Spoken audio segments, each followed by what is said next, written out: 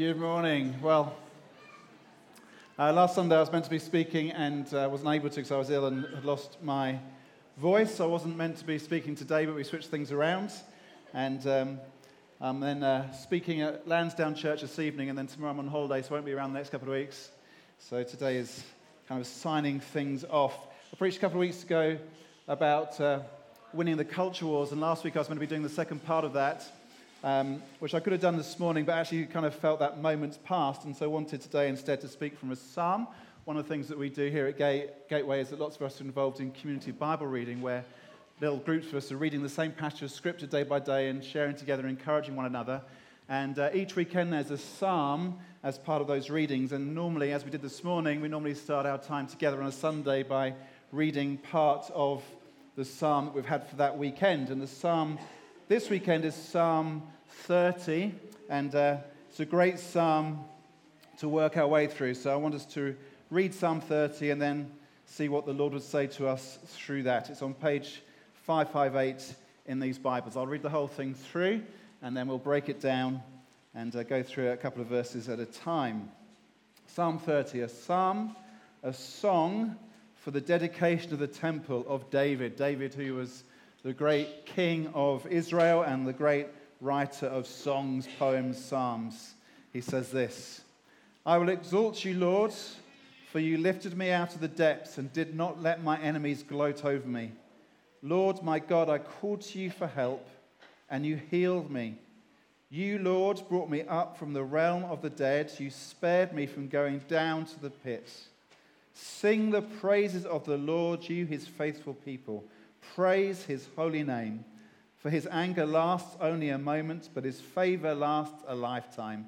Weeping may stay for the night, but rejoicing comes in the morning. When I felt secure, I said, I shall never be shaken. Lord, when you favored me, you made my royal mountain stand firm, but when you hid your face, I was dismayed. To you, Lord, I called. To the Lord I cried for mercy. What is gained if I am silenced, if I go down to the pit? Will the dust praise you? Will it proclaim your faithfulness? Hear, Lord, and be merciful to me. Lord, be my help. You turned my wailing into dancing. You removed my sackcloth and clothed me with joy, that my heart may sing your praises and not be silent. Lord, my God, I will praise you forever. Brilliant. This psalm was written, as it says, for the dedication of the temple. Now, the dedication of the temple, the laying of the temple foundation stones and its building, its completion, was something that would only happen later, some years after this psalm had been written. But David was expectant. He was looking forward to having the temple of God built, and he was writing songs in preparation for that. He was expectant, and this psalm sums up what David has experienced in terms of the past faithfulness of God. It describes ways in which God has been faithful to David over the years, and it describes the present reality of the way that God is working in David's life, and it speaks of future hope for the blessing of God.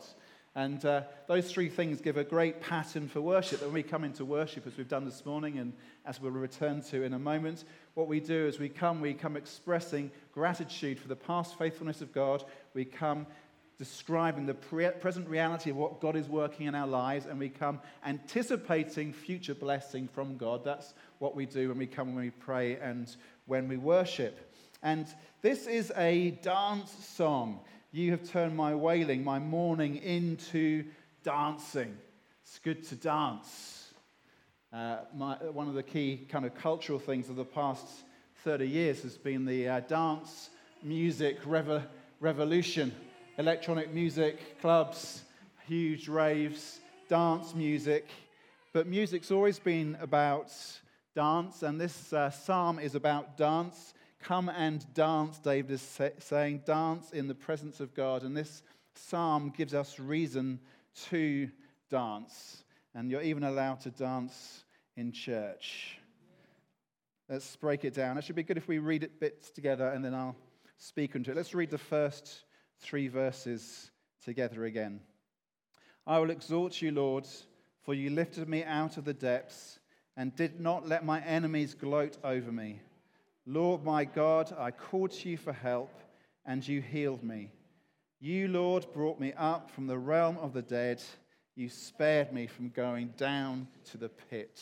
This is David's story. This is his testimony. This is what has happened to him, that God has rescued David again and again. This has been true throughout David's life. When he was a shepherd boy looking after sheep in the fields, God rescued him. When lions and bears would come to attack the flock, God rescued him, and David, through the strength of the Lord, was able to prevail against them. When David first came into public prominence, when the giant Philistine Goliath was defying the armies of Israel, God rescued David. David was able to strike down Goliath. When King Saul, king of Israel, who was meant to be mentoring and shepherding David, actually became his enemy and sought to kill him, David was rescued again and again by the Lord. When David went into battle against his mortal enemies, the Philistines, again and again the Lord rescued him. When David's son Absalom rebelled against him and tried to take the kingdom, God rescued him. David's testimony is that again and again the Lord has rescued him. This is true also when David himself had done things which deserved of death. The great tragic moment of David's life is when he committed adultery with Bathsheba and had her husband Uriah murdered. David deserved to be punished with death because of that sin, but even then God rescued him and lifted him up and brought him out of the dead. And so David has experienced again and again physical rescue from death, but this is also true spiritually. He's been spiritually, emotionally, mentally rescued from death by the Lord. The Lord has not allowed David's enemies to gloat over him. It's a great line. You did not allow my enemies to gloat over me. What God has done instead is to glorify himself in David and through David. And so what David has experienced again and again is resurrection. He's experienced spiritual healing. He's experienced life coming where there should have been death. Now, we don't know whether David wrote this psalm before or after he committed his terrible sin with Bathsheba, but whether it was before or after, the point holds that David knows what it is to be delivered from the power of sin, the power of death. And David is a great warrior. He's a fighter. He knew what it was to, as a boy, fight the lions and the bears and kill them. He knew what it was to fight the giant Goliath and overcome him. He knew what it was to stand firm when Saul was trying to have him killed. He knew what it was to go into battle against the Philistines and see the Lord's deliverance. But here in this psalm, what we see is David displaying his total dependence upon God. That David is not trying to be his own savior. David knows that he needs help. He needs rescue. He needs deliverance. He needs to be lifted up from the grave. He needs to experience resurrection, and it is God who supplies that. And so David says, you did not let my enemies gloat over me. When I called to you for help, you healed me. Again and again, David has known the healing of God in his life, that rescue, that deliverance from physical enemies, that rescue from spiritual enemies, the deliverance from sin, deliverance from death, resurrection, life, again and again. And these verses are verses that all of us who know Jesus can sing as well. And actually what David describes here is now made even more powerfully effective for us because of the completed work of Christ. There's a parallel set of verses in the letter to the Colossians in the New Testament. In Colossians 2, it says this: when you were dead in your sins and in the uncircumcision of your flesh, God made you alive with Christ. He forgave us all our sins, having cancelled the charge of our legal indebtedness, which stood against us and condemned us. He has taken it away, nailing it to the cross. And having disarmed the powers and authorities, he made a public spectacle of them, triumphing over them by the cross. David in Psalm 40 describes how he has called out to the Lord for rescue and how God has delivered him from death. David says in the psalm that God has not allowed his enemies to gloat over him. And then we look at the work of Christ and what that has achieved for us, and we see that means for us resurrection life. You were dead, but now in Christ you are made alive. And you did have enemies, spiritual enemies, but now Jesus has disarmed them, and rather than our enemies gloating over us, Jesus has made a public spectacle of them. The whole situation has been reversed. And the way that Jesus did that was a completely unexpected, a completely topsy-turvy way of the cross. That on the cross, which was the most shameful and humiliating way to die, at that moment when it looked like it was Jesus being shamed, actually it was all the enemies ranged against us in the heavenly places, all the spiritual powers who'd want to do us down. Actually, they were being exposed and ridiculed and made a public spectacle of. The cross, which looks like defeat, becomes a triumph. It's a way of life. It's a way of liberty. It's the way of freedom. It's a way of rescue. It's a way of resurrection. Hallelujah. And so David can say to the Lord, you did not let my enemies gloat over me. David can say, you lifted me up from the grave. And for us now, we can look at Jesus and what he's done. We can look at the cross and we can say all the more, we have been made alive in Christ Jesus. We've been healed of our sin. And the enemies who were ranged against us have been humiliated by what Christ did at the cross. They have no victory. They have no power over us. And so what do? We should dance. We should dance for sins forgiven. And we should dance for resurrection promise. And we should dance for the defeat of our spiritual enemies and the promise of life in Christ now and forever. David dances at what God has done for him. How much more should we dance because of what we see Jesus has done for us? Let's read the next two verses, verses 4 and 5. Let's read together. Sing the praises of the Lord, you, his faithful people. Praise his holy name.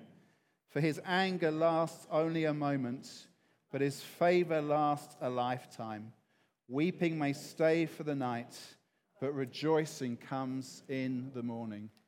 What is God like? Or what is the thing you imagine as God's like? I think often, for those who don't really know God, there tends to be kind of two contrasting and inaccurate pictures of what God is like. On the one hand, people can tend to think of God as someone who is distant and cold and harsh and judgmental, somebody you can't really get to know, and somebody you wouldn't really want to get to know. Just this somewhat scary power in the sky who is judging us the whole time.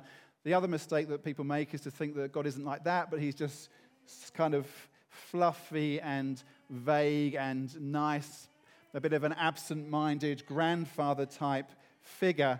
And neither of those pictures are true. What David describes here in this psalm gives us a much more accurate picture of what God is like. He is the God who gets angry, and he is the God who expresses favor. And that's very different from the picture of either a harsh God or a fluffy God.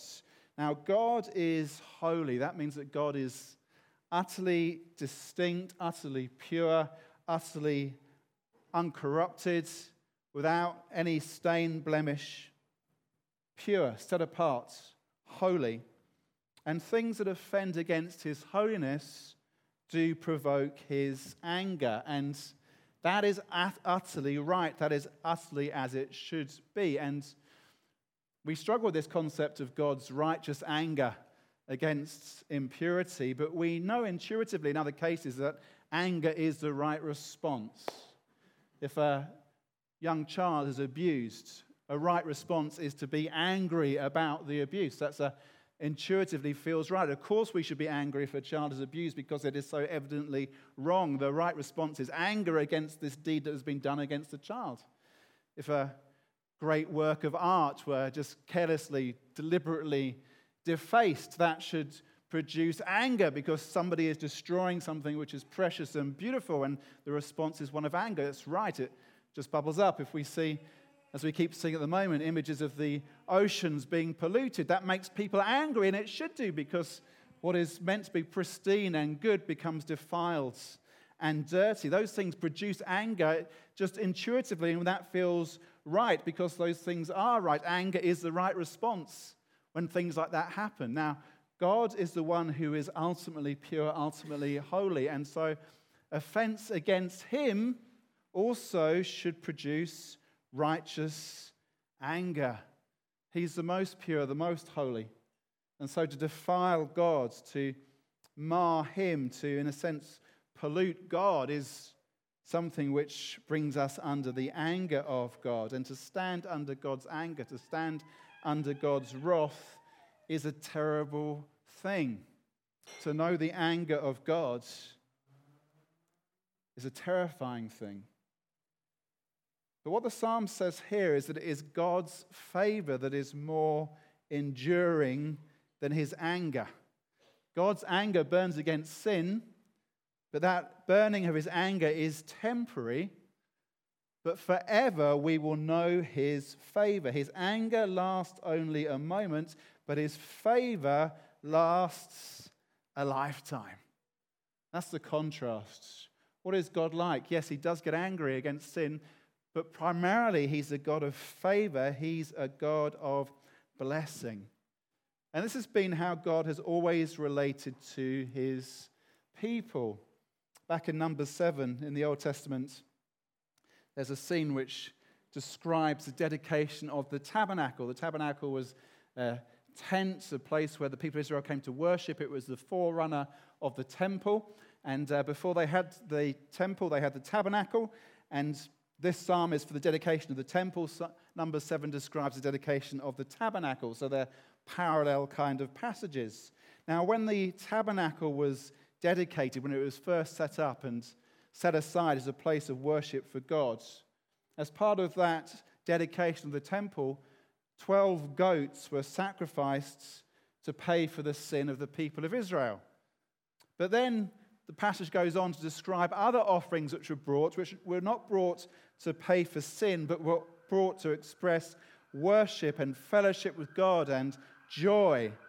And that offering included 12 silver dishes filled with flour and oil, 12 golden dishes filled with incense, 12 bulls, 72 rams, 72 lambs, 24 oxen, and 60 goats. You got 12 goats who are offered as a sin offering, and then you got this huge number of other animals and precious things which are offered as sacrifices of praise and worship and fellowship with God. The contrast is there's this sacrifice for sin, which is important. Sin has to be dealt with, and 12 goats are sacrificed to deal with that, to represent dealing with sin. But then you've got this much bigger offering which speaks about the favor of God.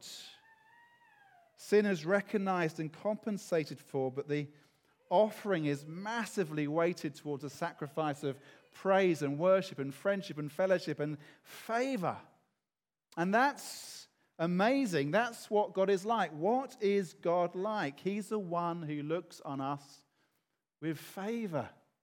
Yes, sin has to be dealt with, but the much bigger part of the story really is this huge thing about the favor of God which rests on his people. And the glorious good news for us is when we come to Christ Jesus, when we recognize him, when we see his sacrifice for sin, that complete and final sacrifice for sin, we see it's dead, it's finished, it's defeated, our enemies no longer gloat over us, Jesus has dealt with it. And what are we then brought into? We're brought into a relationship with God which is full of abundant favor. Abundant favor. His anger lasts for a moment. His favor lasts for a lifetime. And so let's dance because of the favor of God. Next two verses, let's read verses 6 and 7. When I felt secure, I said, I shall never be shaken. Lord, when you favored me, you made my royal mountain stand firm.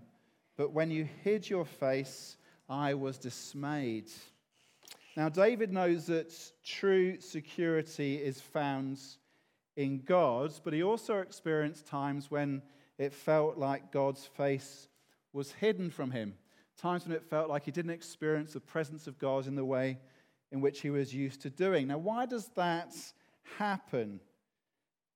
Sometimes it can be because the Lord is putting us through a time of testing to strengthen us. Most extreme example of that we see in the Bible is the story of Job, who went through a time of incredible loss, but through that was strengthened and then experienced incredible favor from God. Sometimes I think the Lord can kind of hide his face from us in order to get us to pursue him all the more. And there are probably for all of us who've known the Lord for any length of time at all, we've experienced moments like this when it just feels like the face of the Lord isn't quite so clear to us as it has been at other times. And that can be a disturbing and disorienting experience. Why am I not experiencing the presence of God in quite the way that I used to, or the way that I normally do? Where is the Lord's face? And what are we meant to do if we experience times like that? Well, we are to call on him. God loves us to pursue him. If you're in a time where you feel that you're not quite in connection with God as perhaps you have been in the past, what are you to do? You're to call on the Lord. You're to pursue him and ask for his favor once more. But there can also be times when God's face seems hidden to us because of our sin. We're forgiven, we're set free, but we can still fall into sin. This is what David himself did when David fell into that terrible sin with Bathsheba. And when that happened, the thing that he was most concerned about was that he would no longer experience the presence of God. This is what he says in Psalm 52, in his great penitential psalm. He says, "Lord, do not cast me from your presence." The thing that David most feared when he sinned was that he would no longer experience that sense of God's closeness, God's intimacy, God's presence, God's favor. And if we sin and as a consequence we don't feel the presence of God in quite the same way, that's meant to be a warning to us. It's meant to be a warning to us to get out of our sin and come back to the grace of God that is ours in Christ Jesus. Now, the irony is that it can be when we're feeling most secure in the Lord that we can be most vulnerable to sinning and falling away from the Lord. This seems to be what David expresses here. When David felt secure, he said, "I shall never be shaken." It was in that place where he felt most secure, actually, he was particularly vulnerable. And it's when we feel particularly secure, actually, that's when we can be most vulnerable to temptation coming and tripping us up. This is what it says in the letter to the Corinthians in the New Testament, the parallel passage. "If you think you are standing firm, be careful that you don't fall. No temptation has overtaken you except what is common to mankind, and God is faithful. He will not let you be tempted beyond what you can bear, but when you are tempted, he will also provide a way out so that you can endure it." Be on your guard. If you're feeling secure, that's the very moment at which you can get overconfident and temptation can sneak in and you can get tripped up. Look to God. And when temptation comes, take the exit. The scripture in 1 Corinthians tells us that whenever temptation comes, God always provides a way out. There's always a way out for us. You don't have to follow through on the temptation which is luring you. There's always a way out. That was true for David with Bathsheba. There were many points at which God gave him an exit door, which he chose not to walk through and instead chose to walk on in his sin. And for us, when we fall into sin, it's the same. There's always an exit door. God always provides an exit door. And if we choose to go in our sin, that's not because God hasn't provided a way out. It's because we have become hard-hearted. It's like in modern buildings. It's like here, every building has to have fire escapes. You come in one door, but there's always multiple ways to get out in case of emergency. And if you're tempted, God provides a fire escape. He does. There's always a door to go out. Use it. Now, this is true for each one of us personally. If you're a follower of Jesus, you've been delivered from sin, you've been rescued, your enemies have been made a public spectacle of. Sin no longer has any power over you. You don't need to fall into sin. God will always provide a way out. So let's personally be on our guard, but also corporately as a congregation, let's be on our guards. We've been in a blessed season the last few months. We've had so many ways in which God has favored us. We have been stepping into fresh areas of ministry, new opportunities for us in terms of proclaiming the gospel in different parts of the community around us than we've had before. And we've had wonderful times in the Lord's presence. And it's just felt the last couple of months that God has been blessing us and blessing us and blessing us. In such a time, let's be on our guard and let's stand secure in Christ. Because sin can come in, temptation can come, you can avoid the exit, do harm to yourself, and also the whole body of Christ can be damaged. And if you feel that the Lord's face is hidden, whether that's because he's just bringing you through a time of testing or whether it's because of your sin, what do? We call on him. We dance into his presence. We dance away from sin. We dance into the favor of God again. We don't trust in ourselves. We don't find security in our own ability, but we look to him to hold us firm and hold us safe. Let's read verses 8 to 10. To you, Lord, I called. To the Lord I cried for mercy. What is gained if I am silenced? If I go down to the pit, will the dust praise you? Will it proclaim your faithfulness? Hear, Lord, and be merciful to me. Lord, be my help. At the beginning of the psalm, verse 3, David says, God hasn't let me go into the pit. Here in verse 9, he says, don't let me go into the pit. The reality is that there are always pits to fall into, and we need to avoid them. But sometimes we don't. And what happens? What are you to do if you fall into a pit? You're to shout for help. And how do you call out for help? You call out for help by the mercy of God. If you're in a pit, the point of the pit is our powerlessness to get out of it. If you're caught in a pit, you need someone to help you, and the one who can help us is the Lord. We're to call on him and look for his rescues. Now, there might be any number of reasons why you get caught in a pit. It might be because you've done something wrong. It might be that you have blundered into sin, that rather than taking the fire escape, you've blundered into sin and you've fallen into a pit. It might be because things have been done to you, that somebody has sinned against you, and that's thrown you into a pit. Like Joseph when he was thrown into a pit by his brothers. Or it might be you're in a pit because of an accident of nature, through ill health or something. You just feel that you're in a pit. Understanding the reason why you're in a pit is important, but the main issue when you're in a pit is that you are in a pit and you want to get out. And how are you going to get out? You get out by shouting for help and someone coming to rescue. And the Lord is the one who is able to rescue. He's the one who's able to put a ladder down, grab hold of you, and get you out of that pit. We need to see the bigger picture here too.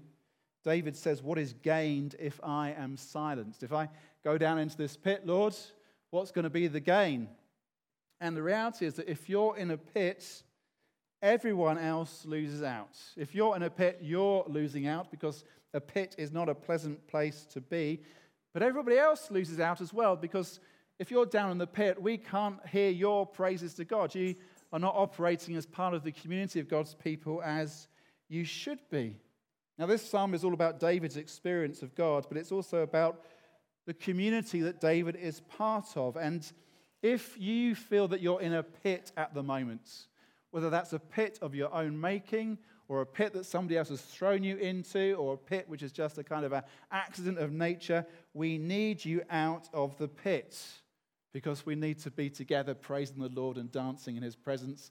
And if you're stuck down in a pit, you can't dance. So we need you out. What are we going to do? We need to call on the Lord and ask him to help us dance out of the pit. I know some of you this morning are in pits. And some of it is your own making, and for others, it's because other people have thrown you in a pit. And for some of you, it's just stuff that has happened, accidents of nature. And my prayer this morning, it'd be great to pray for you personally later, is that you'd know God throwing down a ladder and lifting you out, and you'd be able to dance out of that pit and take your place again amongst the community of God's people. Last two verses, let's read these together. Verse 11. You turn my wailing into dancing. You removed my sackcloth and clothed me with joy, that my heart may sing your praises and not be silent. Lord my God, I will praise you forever.